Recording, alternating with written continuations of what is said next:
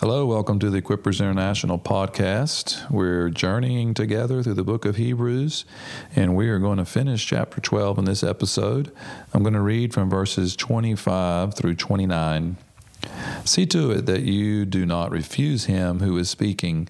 For if those did not escape when they refused him who warned on earth, much less those who turn away from him who warns from heaven. And his voice shook the earth then, but now he has promised, saying, Yet once more I will shake not only the earth, but also the heaven. This expression, yet once more, denotes the removing of those things which can be shaken, as of created things, so that those things which cannot be shaken may remain. Therefore, since we receive a kingdom which cannot be shaken, let us show gratitude by which we may offer to God an acceptable service with reverence and awe, for our God is a consuming fire.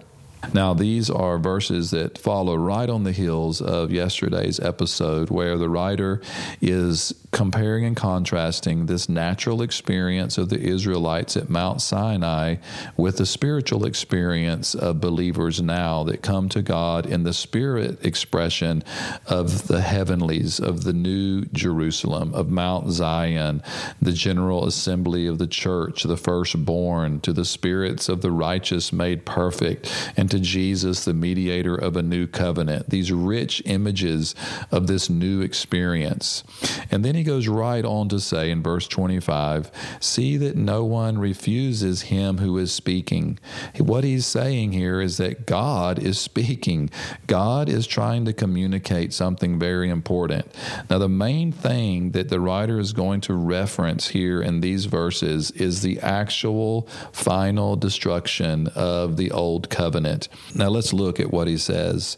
He says, if those on the earthly experience of Israel back in the Old Testament, if they were not able to escape from the judgment of God when he warned them on earth, he says, how much less can we escape and turn away from him who warns from heaven?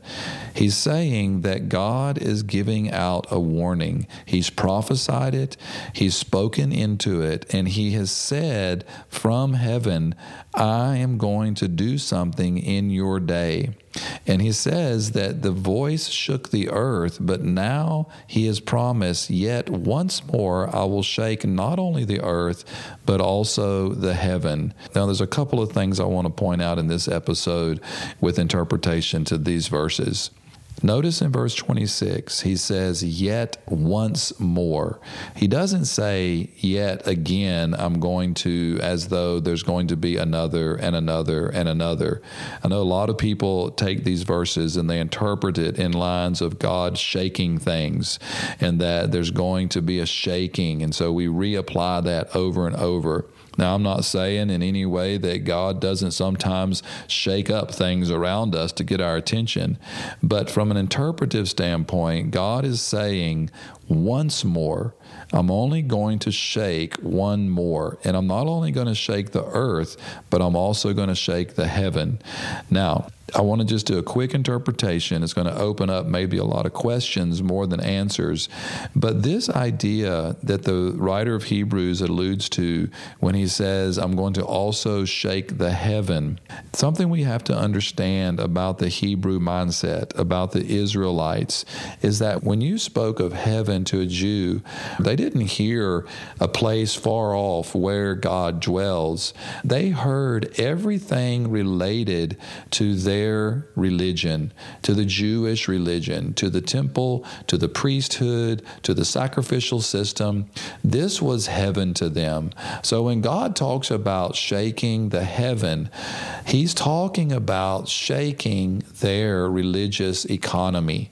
He's talking about what's going to happen when the temple comes down and when the sacrificial system is brought to the end and when Jesus usurps the priesthood and he becomes becomes the greatest priest ever, so that there is no more need for the Levitical priesthood. So when the Jewish people heard this language, they heard something altogether different than we've probably made it out to be in our minds. So it's not an intangible reference to heaven as a far-off place. It is a very tangible reference. This is why so much of the prophetic, apocalyptic language, especially out of the mouth of Jesus, especially in the Olivet Discourse in Matthew 24 and Mark 13 and Luke 21, where Jesus speaks about the shaking of the heavens, talks about the stars falling from the sky and the moon turning to blood and the sun becoming dark. These are all prophetic, metaphorical images to everything that the Jewish people held dear, that it was going to be shaken. So this expression denotes the removing of things which can be shaken in verse 27. He's saying that these are all natural, physical things. They were initiated by God for the purposes of the Old Covenant, but that Old Covenant did not prove effective to bring about the purposes of God. So God says, I'm going to shake that, and those things can be removed.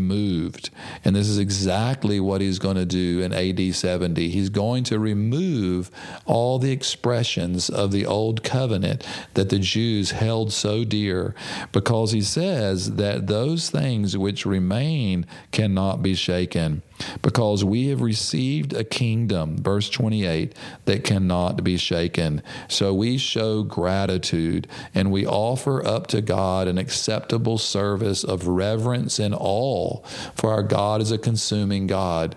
Now, on one level, these verses are addressing a people in a specific situation that will never be repeated again. So application on one side is difficult because it doesn't apply to us.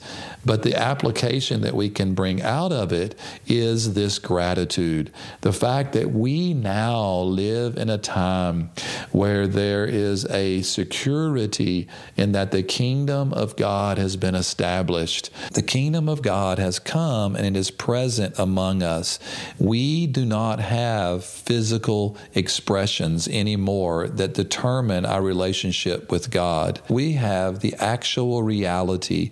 And so because of that, we have gratitude in our hearts, and we come to God with reverence and awe, and we say, thank you, God, that you have made this way possible for us to experience your kingdom now, for us to experience this living relationship with you in the spirit realm, that we're not tied down to a physical place. You have shaken those things away so that what remains is heavenly. What remains is everlasting and eternal. And what we have now cannot be shaken. And so we are filled with gratitude for what you have done for us. So be strong and courageous and love Jesus more.